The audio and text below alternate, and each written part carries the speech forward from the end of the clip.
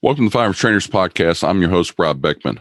Our podcast is part of the ConcealCarry.com network brought to you by XS Sights. I recently took my Glock 19 MOS to a course this past weekend, and when the optic failed during shooting, I was instantly able to use my suppressor sights and continue on, thanks to XS Sights. I love their all-metal construction, quick sight acquisition when your optic goes out, and their 10-year warranty, all made in the USA. Today, we'll be talking about differences between teaching civilian and law enforcement students. We bring you this podcast to support the industry, the Second Amendment, and most importantly, every firearm instructor out there in America that dedicates time and energy into making gun owners more knowledgeable. This episode is also brought to you by our friends at the FTA, the Firearms Trainers Association. Visit their website at ftaprotect.com to learn more about their instructor coverage they offer and their competitive pricing. Receive a special 10% off on your policy by entering promo code FTP10 at checkout. This episode is also brought to you by XS Sights. XS Sights are American-made in Fort Worth, Texas from start to finish. Our CNC machined in-house from solid steel bar stock for high reliability. And before we jump into this episode, special shout out to one of our listeners and a fantastic shooter, by the way, Jordan, who happened to go along and beat me by 1 point at the Mag 40 course in Sioux Falls this past weekend. And also like to call out to the Polite Society podcast, who organized the event and made it a very fun time. Today we are joined by Hani Mahmood.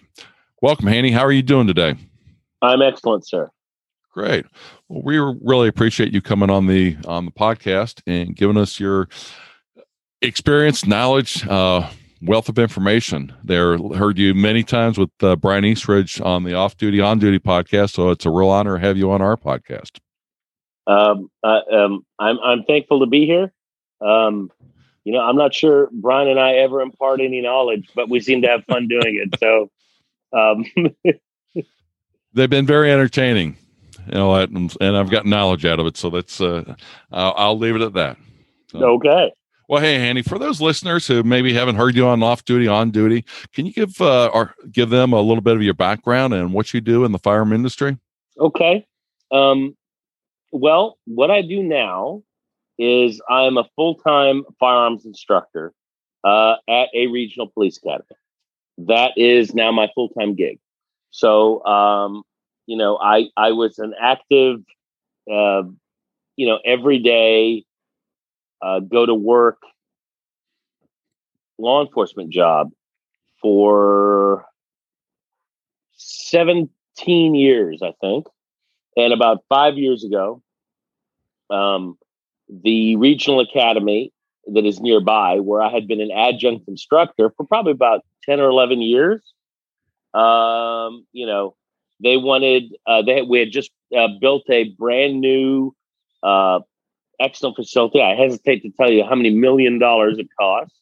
But they built an excellent training facility. It's got 2 ranges indoors, 50 yards by 50 yards. And then we have a second part that is 100 yards deep, all indoors. And wow. So they made me an offer to become the other full-time range master coordinator instructor. There are 2 of us there that are there full-time.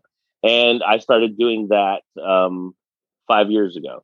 So, so even though my paycheck is now paid by a college, because that's where the regional academy is, I think, so it's basically been 22 years of full-time law enforcement work in various capacities. Now, do you train just the academy police officers that are coming through, or are you doing the annual refreshers and in-service type of training? Well, there's a difference between the two. So we don't do like qualifications. Okay. Agencies lease our facility mm-hmm. when we're not teaching. So we probably have 30 agencies that we book throughout the year. The range, both ranges are almost in use every day, whether we're on it teaching or whether an agency is doing their own training. And by training, I mean actual training, or whether they're there to conduct qualifications. Okay. So everything is going on. So what I do is instructing, and basically it's instruction for the academy. So these are cadets receiving their roughly 50 hours of firearms training. Then we teach in-service classes that are these are working officers who are there to actually take a class, like maybe they're taking a patrol rifle certification course or covert carry or some type of handgun course or something like that. And then the third thing we do is we actually teach instructor courses. So if you're a law enforcement officer and your agency decides that they would like you to become a firearms instructor, we teach the state mandated firearms instructor course, and we do that maybe 3 times a year. And then that's basically it, with a little variation. So, for instance, this week, what we're doing is we're teaching a 3-day firearms instructor update, which is not required. It's not a licensing issue. Everybody in there has already been a licensed police firearms instructor for some of them 5 years, some of them 20 years. But they're there to basically see how we do things and kind of maybe get a refresher as an instructor. So I pretty much get to participate in all facets. So it's been, teaching has been an education. How's that? Well, that's good. That's really good, because that gives us some great perspective here.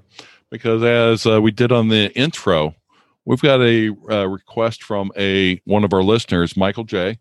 And he's a certified USCCA NRA instructor, but he was he asked a question and he wanted to bring up on the podcast. And I thought you'd be good to answer this. Okay. Is what makes a good instructor? I mean, do you want, a combat veteran, from, the law enforcement? Is that the best instructor? Or do you want, a civilian instructor who maybe haven't been on the streets as much, but, had gone to a lot of schools, done a lot of, their own homework and getting instruction and understanding how concealed carry works. So he sent that question in and wanted to pose that to you. So what's your thought about what makes a good instructor? Okay. It's not a simple answer, but let's try to make it as simple as possible. So what makes a good instructor? What makes a good instructor is a person with a good knowledge based on the material that they are teaching, and they have the ability to impart it. And I know that sounds really basic, but that's essentially it in a nutshell. What makes a good instructor? And that can be a person with law enforcement experience or not. It all depends on what they're teaching and how good they are at imparting what they've learned, and how good is the level of the training that they went to for them to be where they are today. Mm-hmm. That's what determines it. It's not a simple, am I choosing red or black on the blackjack table? Law enforcement or non-law enforcement? Right. Well, as I always go along, one of the analogies I use is, people always talk about experience. I want somebody who's been in a gunfight. I want things like that. But at the same time, if you were on the bomb squad, you don't want to go along and have the guy who's gone along and had a couple bombs blow up on him. He's obviously not doing something right to begin with, and not to critique anybody who does have experience, but it's one of those to where if you've got the good knowledge base, as you call it, and can impart that on the students, because we've all seen great athletes that have been able to go along, perform at extremely high levels. But can they coach and show somebody who doesn't have the same talents on how to do the same thing they are? If they don't have that ability to see the minutia and be able to go along and turn the lights on for their students, that's where it gets really difficult, I think, in my mind. No matter what the person's skill level is, if they can't go along and get those lights to turn on for their students, something's missing there. I agree with you. And there are instructors that have a very high skill level, but they don't. It's not a personality thing. I think it's a communication thing. Mm-hmm. So basically, it's do they know what they're doing in terms of what it is that they're doing and how they're doing it? Or are they just good and it just comes out and they perform, but they can't break it down and explain it? Mm-hmm. And I've seen that a fair bit where they just do it and they kind of look at you and go, now do it like that. Well, watch me kind of and hard do to it. I can't really go along and tell you how I'm gripping it or how I'm pressing the trigger, but just do it like I'm doing it. And they, again, they can't tell you to be able to do those slight little things because what's the difference, between, a beginner and an expert level? And I'll, steal something from Mike Seeklander from when he was on. The experts just are able to execute the basics better than the beginning students. And that's one of those things that if you can't go along and, tell them what those basic things are and how to do them better, then, they're not going to be able to advance as far as they want to, or you would want them to. I agree. I see that usually more often with guys that are only instructing for their agency. Mm-hmm. Because you can't really do it that much outside of your agency. People aren't going to take it. They're the ones that we affectionately refer to as the suck less instructors. Hey, it came out like this. So, what do I do? Well, suck less. Okay, well, I'll try to suck less. Mm-hmm. That's not really a roadmap for me. So we sometimes call them that, Yeah, and if all they're worried about is getting you through the range qualification, the quarterly or annually, whatever range qualification is, then you don't have to be great. You just have to suck less than the other person. Yeah, and it really it's in a bunch of areas. They might just be interested in getting the flock through the necessary. It's time to qualify, and we need to get it done. Or they may actually be trying to do actual training, and but still perhaps lack the ability. Mm-hmm. So sometimes it's motivation, but sometimes it's they don't really have it to impart. And so I perhaps should elaborate on the word training, because it's important. Because like here in Texas, you going to qualify is not training. So as a peace officer, you're required to do 40 hours of training every 2 years. Now, some of that 40 hours is mandated. Like, let's say you have to take the legislative update class, or this is the special topic that we want in this 2-year block. Like it can be human trafficking. It can be whatever. Now, the rest of it, the hours are training. Get some training. Mm-hmm. When your agency tells you to show up at 3:00 on Thursday, and it takes a couple hours to get everything sorted out and everybody quals, that 2 hours is not reportable as training. So we always make the distinction of, are you qualifying or are you training? Mm-hmm. Okay. Right. And it's a simple distinction for us is that reportable or is that not? Reportable is, I have a lesson plan. This is what they are. We are going to try to teach them, and this is the test for it, and so on. If it's a matter of just doing a qualification, that's a qualification. It's not training. So when we ask people often in class, well, how often do y'all train? They go, once or twice a year. But if we ask the question one deeper, no, they're actually not training at all. What they're doing is they're qualifying once or twice a year. Mm. And to me, that's significant. And fortunately, in Texas, that's actually a legal issue. Like I can't report that as training. That's just. So what I tell people is the way that's usually done is, you go and shoot, and if you don't do well, they usually hand you 50 more rounds. Say, okay, let's do that again, right? And you do that 2 or 3 times, and then you pass. So when we're teaching instructors, we tell them, the qual is essentially when you go to the doctor and he sticks a thermometer in your mouth, and he takes your temperature, takes it out and goes, well, you appear to be sick. Mm-hmm. The solution is not to stick the thermometer back in your mouth, wait 2 minutes ago, still sick. Mm-hmm. But most of the time, that's kind of what happens. It's like, well, okay, show them a couple things and run them through again. Maybe by the second or third time, they've kind of warmed up enough. Maybe they got a little bit of instruction and they give you the minimum. It's like, done, next. And that's not training. Mm-hmm. Yep. So. That's one of those things where, and there's a lot of topics, that when it comes to training that are, important. We got firearm skills. Sure. We've talked about on the podcast before when it comes to, hand-to-hand skills. More important to police maybe than civilian carriers, but still at the same time, if you don't have some hand-to-hand skills to be able to defend yourself, control your firearm, those types of skills, then you could be in a very compromised position very quickly. And you don't have to be some He-Man to be able to have some grappling skills. You just have to have some skills to know how to keep yourself from getting locked up for it. If you haven't met or interviewed Cecil Birch, I suggest you do. So he's on my short list.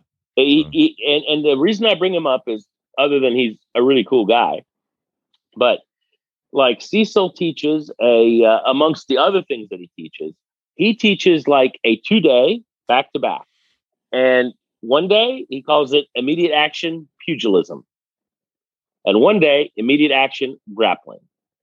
So it's a weekend, and it's a tough weekend, but it's a weekend. And basically, so obviously the pugilism part is boxing, and he teaches you the basics of boxing, but most importantly, how do you just not get sucker punched and laid out with one punch? Mm-hmm. And the same thing with grappling is that it's not that you're going to leave with a bunch of submissions or whatever, but the basics of grappling are essentially takedowns and then some kind of a submission or whatever. And what do those consist of, and what can you do to mitigate them? Whether you don't get further along, in it, you get a very good basic of how to mitigate a strike against you, and how to strike, and how to mitigate, being taken to the ground and having somebody, who's a very good grappler, or, he doesn't have to be a good grappler. He could have been a wrestler, in the 10th grade, and likely he can take you down to the ground. Mm-hmm. Really, it's simple as that. Now, if you can deal with that, you're really ahead of the curve. So I think that Cecil does a very good job of that, because he kind of refined it down to its essence of these are your must knows. So, yep. Rather than telling somebody, hey, you really need to take up jiu-jitsu, or hey, you really need to take up boxing, or whatever. Mm-hmm. So. Yeah, you need to go do training once a week on this topic or that topic, and okay, I'm already going out one night a week to go shooting. I'm going to do one night a week to do BJJ, and it just keeps adding on to it. Yep.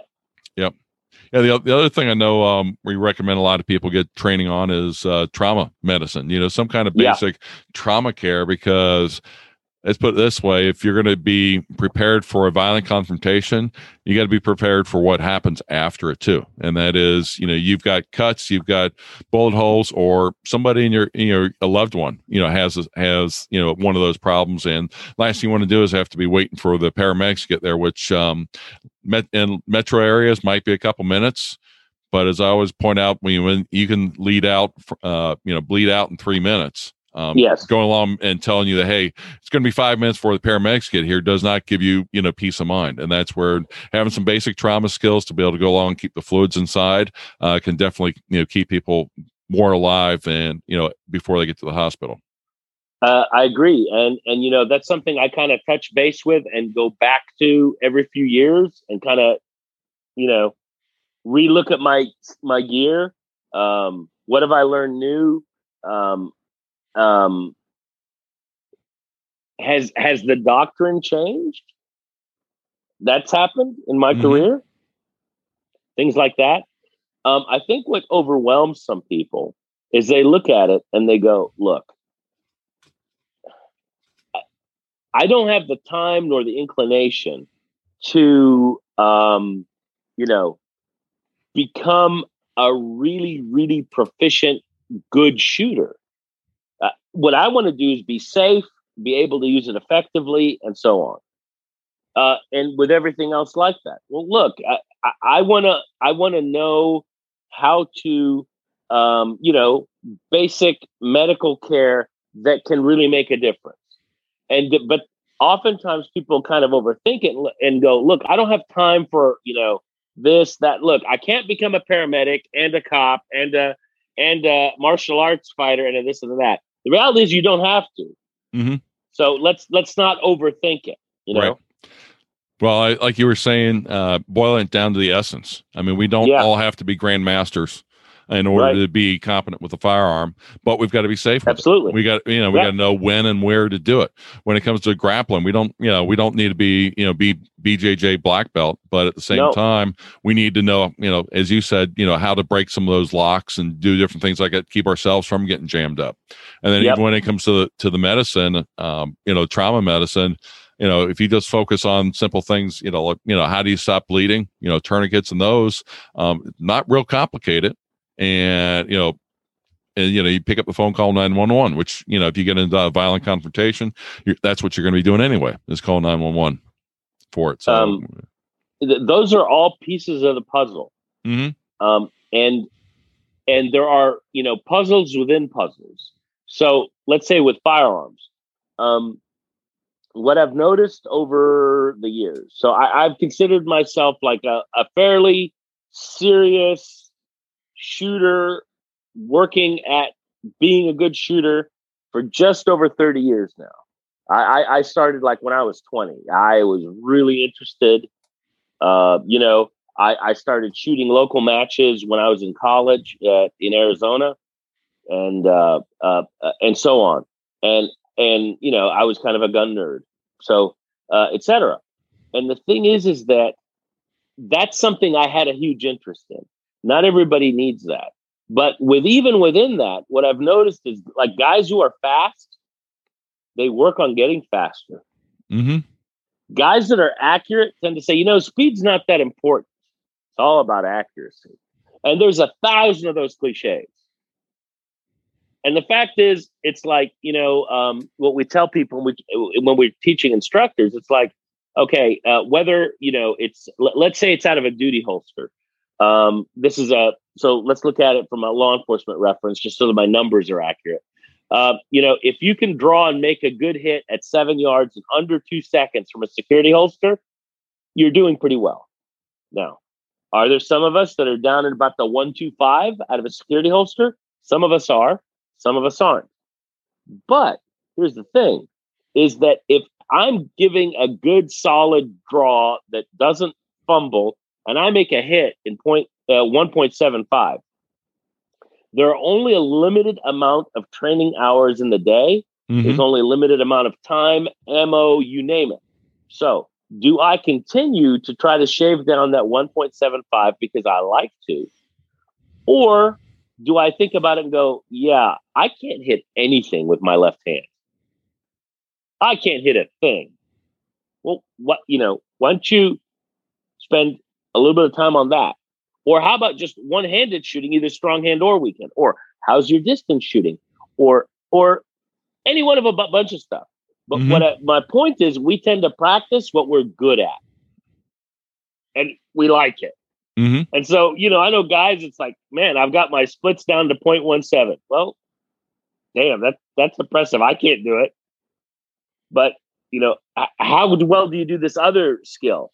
And if it's like not well at all, oftentimes people rationalize and go, yeah, well, I don't think that's very important. Well, okay, then, do whatever you think is best and mm-hmm. so on. So it's kind of puzzles within puzzles. So just within shooting, it's like I found that people kind of gravitate towards the parts that they're good at, and then they just keep working on them harder. It's like, yeah, if you got even better and better and better at it, that's great. But are you at least proficient in the other parts that you don't like? Mm-hmm. Now, that's the one puzzle. Then outside that puzzle, like medical. Okay. Look, that's not fun. It's not a fun weekend, taking a class like that. No, you do not have to, reach the seven. Can you do a chest seal? Do you know how to add pressure? Do you know how to do a tourniquet? Mm-hmm. Do you know what position to put somebody in, et cetera, et cetera. Next is like hand-to-hand stuff. Okay, look, some of us just do not like sweating on the ground with other people on a mat, several days a week. And I'm one of them. I've done it. I've done it for, I think the longest I ever done it at a time was probably a year and a half. And then I'd stop. And then 5 years later, I'd go back to it. But at least I kind of like kept that area at a certain level. And so it's all pieces of the puzzle. And it's not fun, to work on those things. Yeah, it's never fun to work on the things that you're not good at, because you go along and it's like, I suck. But at the same time, like you said, if I shoot with my strong hand and I'm like, wow, I'm really good, but my weak hand is even horrible, what's going to happen? Yeah, I'm going to go along and have an injury on my hand, and then I'm going to be that much worse when I'm trying to defend myself with my weak hand. And those are things that sound advice there, very sound advice. And one more thing that just occurred to me. The thing that I liked about Cecil's class is that it's all about cheating. So you have a plastic blue gun and you have a dummy knife on you while you're grappling. So his point is, this is not a grappling adventure. You're not grappling for the fun of it. You're grappling right now because you have to grapple. Now, am I in a position of advantage that I can now draw a pistol? Draw the pistol. Mm-hmm. Am I in a position of advantage now to where drawing a blade will get me out of this? That's fair game. Just know when to get to, know when it's right to get to it. And so by mixing those in there, it's not like saying, oh, that's no fair. You stabbed them. No, he thinks that's fair. His attitude is just know when you're now in a secure enough position that you can grab that. So, yeah, whenever you're in a fight, it's going to be an unfair fight because somebody, the other person's decided to, instigate it, which means they've caught you off guard. It's, right. And that's where it's like, there is no cheating in a fight. It's, whatever you got to do to win. And, knife, gun, hand, as I've, instructed my daughter when she was younger and things like that. I mean, go for somebody's eyes, ears, those types of things. She's a very, very small girl at the time. And it's like, somebody my size, hey, my nose, my ears, my eyes, they're just as tender as everybody else. And you can make a big guy go his knees very quickly by doing those types of things. And absolutely. Again, there's no cheating in a fight. It's whoever wins. Unless it is the fight is just for sporting purposes. Yeah, true. If it's sporting, there are rules, but there are no rules in a in a violent confrontation. I'm going to go along and come up from behind on you. I'm going to hit you with a rock. I'm going to surprise you. I'm going to have friends. I'm going to have all these things that you would normally say that hey, that's not part of the rules. But in a violent confrontation, guess what? You have, they're going to be cheating the whole time. So you've got to up your game and realize what some of those shortcuts are in order to get the momentum on your side. So a question for you, Hanny. What do you think about the people that want to brag about all their experience when they're instructors? We talked about before a little bit about, the explosive ordnance technicians. You don't want the ones that, keep setting off bombs for it. But at the same time, I think, sometimes people like to have the bravado of saying, well, I've been in X number of shootouts, or I've done this, or I've done that. And there's some things that, hey, you probably couldn't get out of. But at the same time, there's probably a lot to say to the person who's like, I was in this confrontation and then I was able to, talk my way out of it. I was able to, create distance. I was going to do all these things to my advantage. And, I'm standing here in front of you today because I was smart about it. What are your thoughts on it? Well, I was blessed with going to work for an agency that had a lot of guys that were a lot older than me. And so I saw and dealt with and were trained by and not formally mentored by, but indirectly they became my mentors. And I saw the gamut. I saw the gamut of the guys who would brag about this or that or this or that. And they could have been, deadly force deals. And then there are guys where I may have known them for a few years before I ever heard that. And so when they thought there was a lesson there that was valuable, they shared something.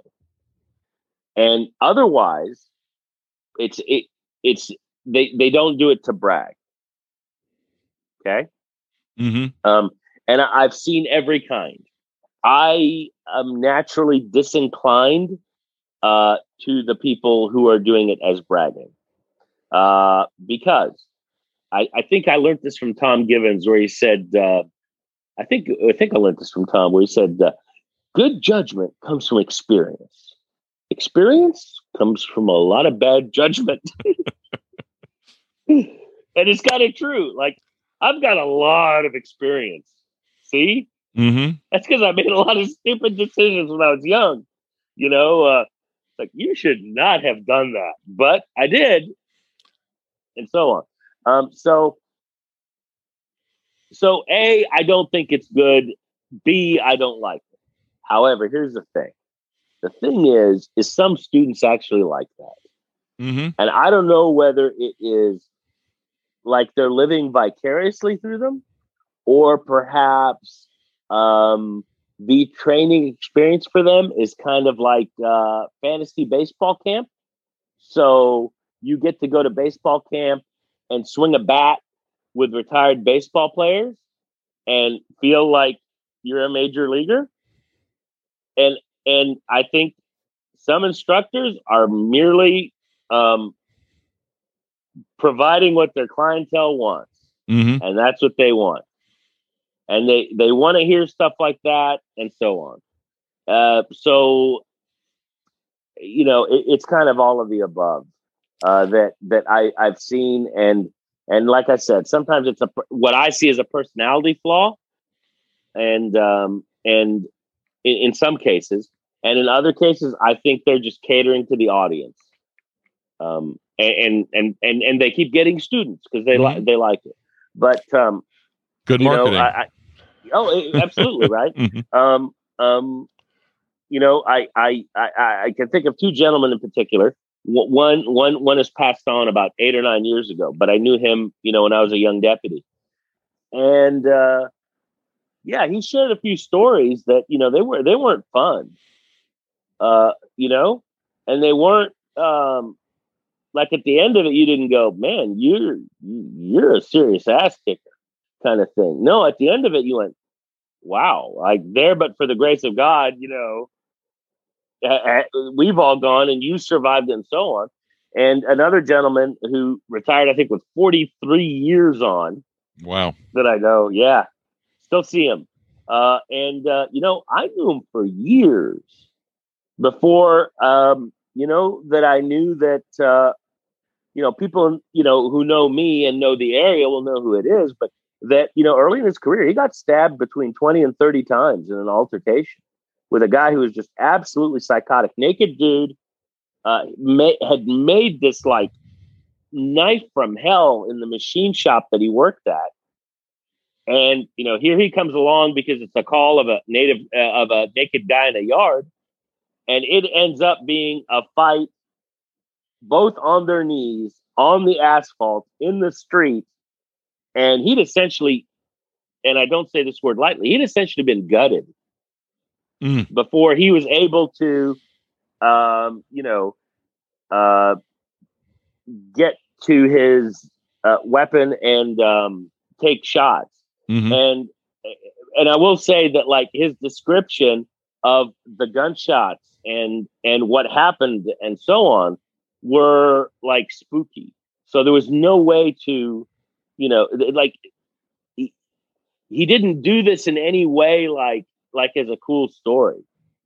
And I knew him for years before I ever heard the story. But the only reason it came up is because it came up in a teaching moment. Mm-hmm. And I guess his brain said, okay, yeah, this might be proof valuable. Pass it on to the next generation of police officers and things like that.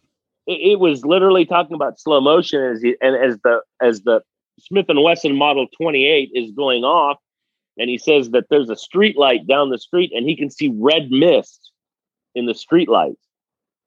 That's basically the exit, right? Stuff like that. It's just like, your brain kind of takes it in and instantly can picture it, right? And that guy never said a word about it until that day. So by and large, I'm not a big fan of, the telling war stories for war stories' sake. Mm-hmm. If there's something useful there for somebody, share it humbly, and move on. It reminds me of World War II veterans. A lot of times they came back from the war and basically hung up their, fatigues and went about normal life. And nobody realized really what they had been through until, people started asking them later in life, some questions about it. And, that they felt at that time it was, time for, the next generation or their grandchildren to actually realize that, war is not all pretty and, as the movies make it sound, sound like, but actually, how terrible it can be. And, when they go along and describe some of that stuff, you go along, it's like, and you're still sitting here. It's like, wow. I mean, that's just amazing. And, hopefully, kind of puts the fear of God and also, the realization there is a God, because if there wasn't a God, we probably all killed each other by now. And those are some of those things to where you want to pass it down and make sure the next generation, which are going to have wisdom after they make a bunch of mistakes, maybe you can save them from making a bunch of mistakes or some of those mistakes before they have all the wisdom. Very good. Yeah, I as an undergrad I was a history major, and then I got my master's degree in criminal justice. I did everything backwards. I went, and then 3 months after I got my master's degree, I went into the police academy.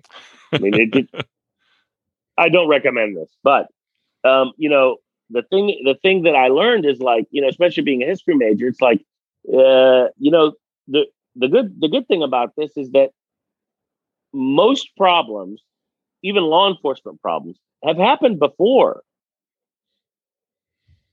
Some of these are not new problems.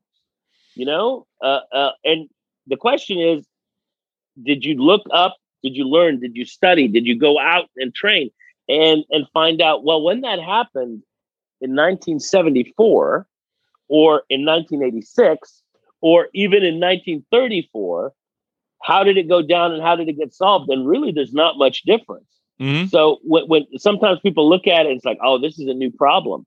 No, it's not a new problem. What it is we have CNN. And everybody in the world knows about it within 3 minutes, whereas opposed to decades ago, they'd have never heard about it. So, you have a guy who, is on a tall building and he's shooting people. That's a tough nut to crack, but it's happened lots of times and so on. Mm-hmm. Before I forget, I want to circle back to the original question about, good instructors. Mm-hmm. So let me say this. I think I have had really good instructors that were completely, non-law enforcement. I've had instructors that were law enforcement instructors, and I've had former military instructors. That I've had all three types that were excellent, and I've had all three types that were less than excellent. So there's not a particular formula. My friend Daryl Bolke the other day said, look, there's a magic trifecta that is very, very hard to find, which is guys with experience, guys who can articulate how to do something properly, not just be good at it, and then 3, actually be good at it. Mm-hmm. So that trifecta is very hard to find, and there aren't very many of them. But they're out there. They are out there, and so it just pays to look around. Along with that, look, you don't need to find the magic trifecta. all the time. It all depends on what you're trying to learn. Mm-hmm. So, one of the expressions in our industry, which has become a cliche that kind of irritates me, but it has merit, which is stay in your lane. Mm-hmm. I've heard that so many times now. It's a cliche now. But the idea behind it is like, look, teach what you have data on, or you've done, or this or that.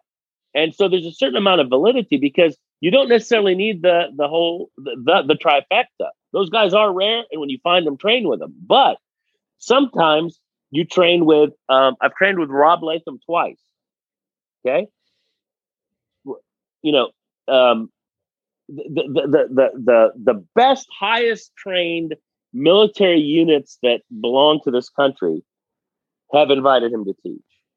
Now, did they invite him to teach them, tubular assaults, airplanes, buses? No, Mm-hmm. no. They got him there to teach him how do you shoot better, mm-hmm. right?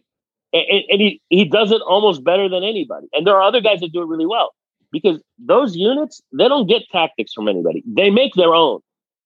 Okay.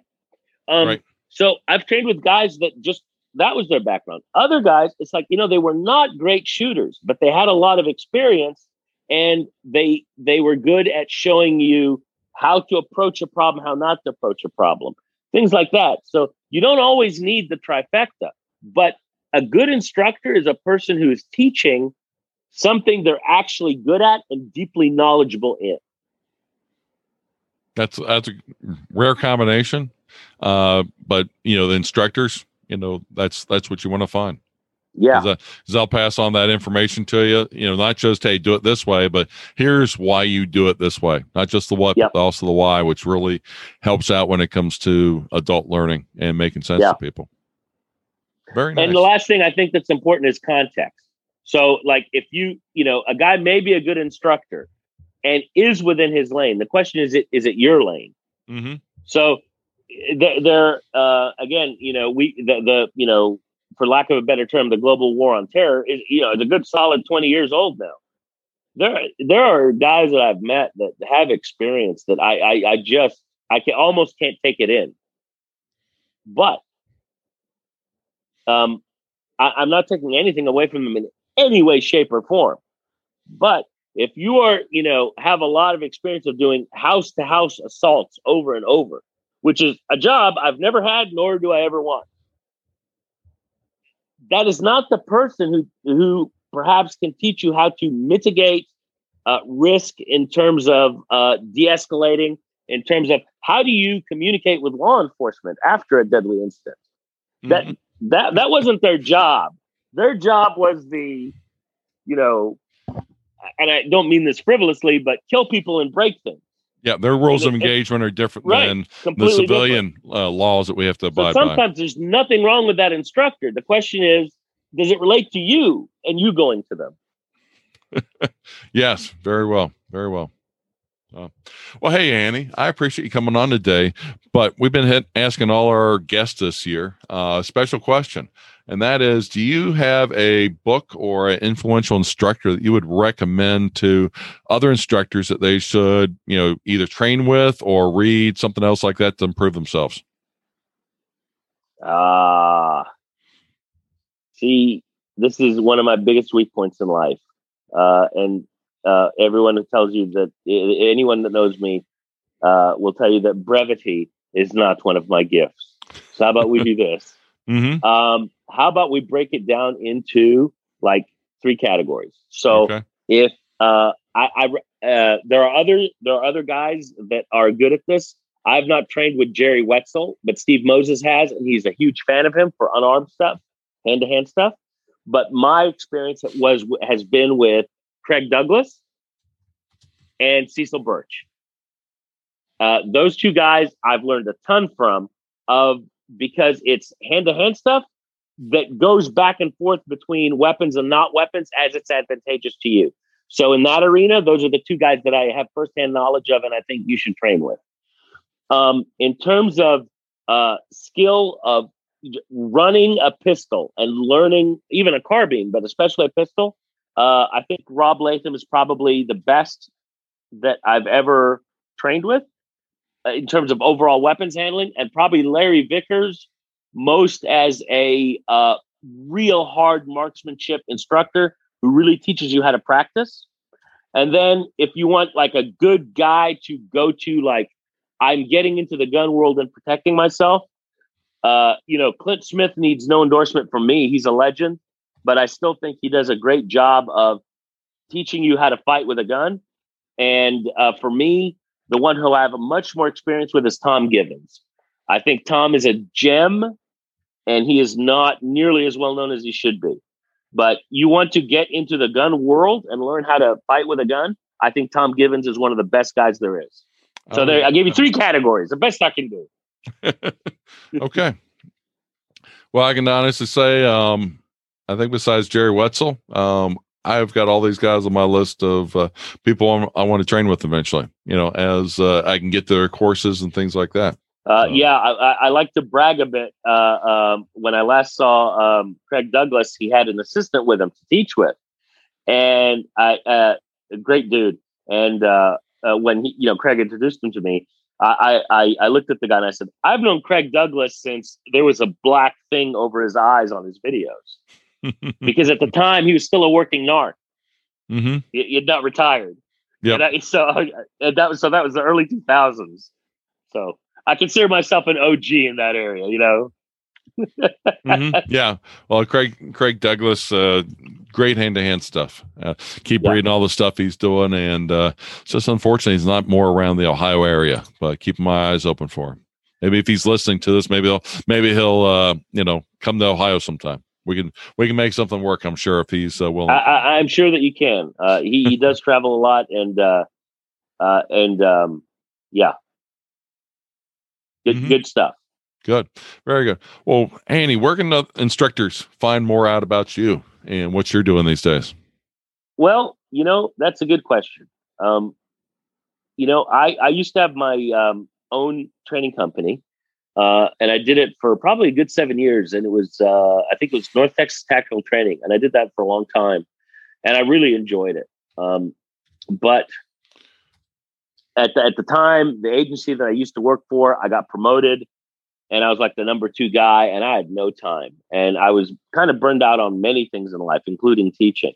So I kind of put it away. And I didn't teach a civilian class for probably 7 years. And then Steve Moses, who is always a voice of wisdom, basically at gunpoint was like, "You're going to TACCON in 2019. And then Steve's company, Palisades Training Group, he was like, "I need you to teach this for me." And I don't know how much of it he needed me to teach, but he got me to teach. And so the last couple of years, I've taught classes for PTG, specific classes like, red dot pistol, snubby classes, stuff that's a little bit specialized that I can do pretty well. Mm-hmm. And I'll continue to do that for him. And I have to say, in the last 6 months, I've been seriously considering, now that I've been doing that for a year and a half, of hanging out my shingle again and going out and teaching privately again. Because now that I've done maybe like 4 or 5 classes in the last year and a half, man, I enjoy it, because it's a completely different clientele than what I do day to day. Mm-hmm. So for now, you can always find me on PTG's website, and they do a bunch of good training here in Texas. Otherwise.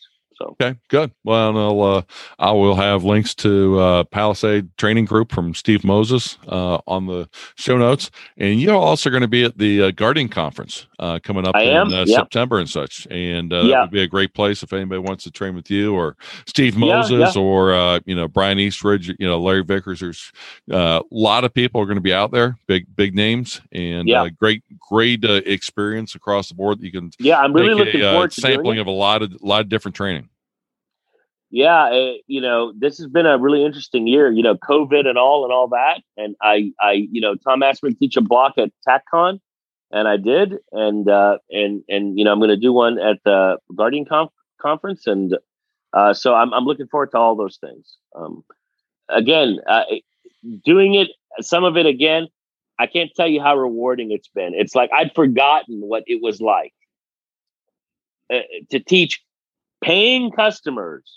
Mm-hmm. Who are there of their own volition, money, time, etc., and want to learn. Not to say that that doesn't happen in law enforcement. They're just a smaller percentage. And then seeing the light bulbs go off on these on whatever topic you're teaching. That is that's the rewarding part of it, being an instructor. That's for sure. Okay, sir, this has been a pleasure. Well, we really appreciate you coming on the podcast and sharing your wisdom and the viewers' questions for it, because obviously, it was one of those questions where I'd faced it, early in my career in teaching. And when he brought it up, it's like, I've just assumed everybody else has already, addressed it themselves. But, when it's on a listener's mind, it's something good to talk about, because I'm sure if there's one, there's probably 100 that are wondering the same thing as they're getting into being new firearm instructors and such. So that's great. Really appreciate having you on. Anytime, sir. That's a wrap for this episode, and we have a few requests. Visit podcast.concealedcarry.com to enter in our weekly prize giveaway. Remember, you can't win without entering, and entries do not carry over from week to week. This week's winner is Joshua C., and they won a Draw Like a Pro. Next week's prize is a SWAT team. Remember, visit podcast.concealedcarry.com to enter in for this week's prize giveaway. And visit our sponsors, especially the Firearms Trainers Association, at ftaprotect.com, and check out their instructor insurance. Being a responsible instructor means having insurance coverage. Remember to use promo code FTP10 for 10% off. If you have any ideas for new episodes, suggestions on guests to have, or feedback, please email us at ftp@concealedcarry.com. Remember to check out the Guardian Conference on September 17th through 19th in Oklahoma City for an opportunity to take training from guests we've had on this podcast to improve yourself and the training you offer your students. Go to guardianconference.com for more information. We bring you this podcast supporting the industry, the Second Amendment, and most importantly, every firearm instructor in America that dedicates time and energy in making gun owners more knowledgeable. Stay safe, everyone. Concealed Carry Inc. and ConcealedCarry.com strives to share helpful information and education about gun-related topics, training tips, and other things that may potentially have legal implications for its listeners. The information contained in this podcast is intended in good faith, but it is important to understand that laws vary from place to place, and we encourage listeners to seek local legal advice to understand laws that apply to them. Nothing in this podcast should be misconstrued as legal advice or counsel.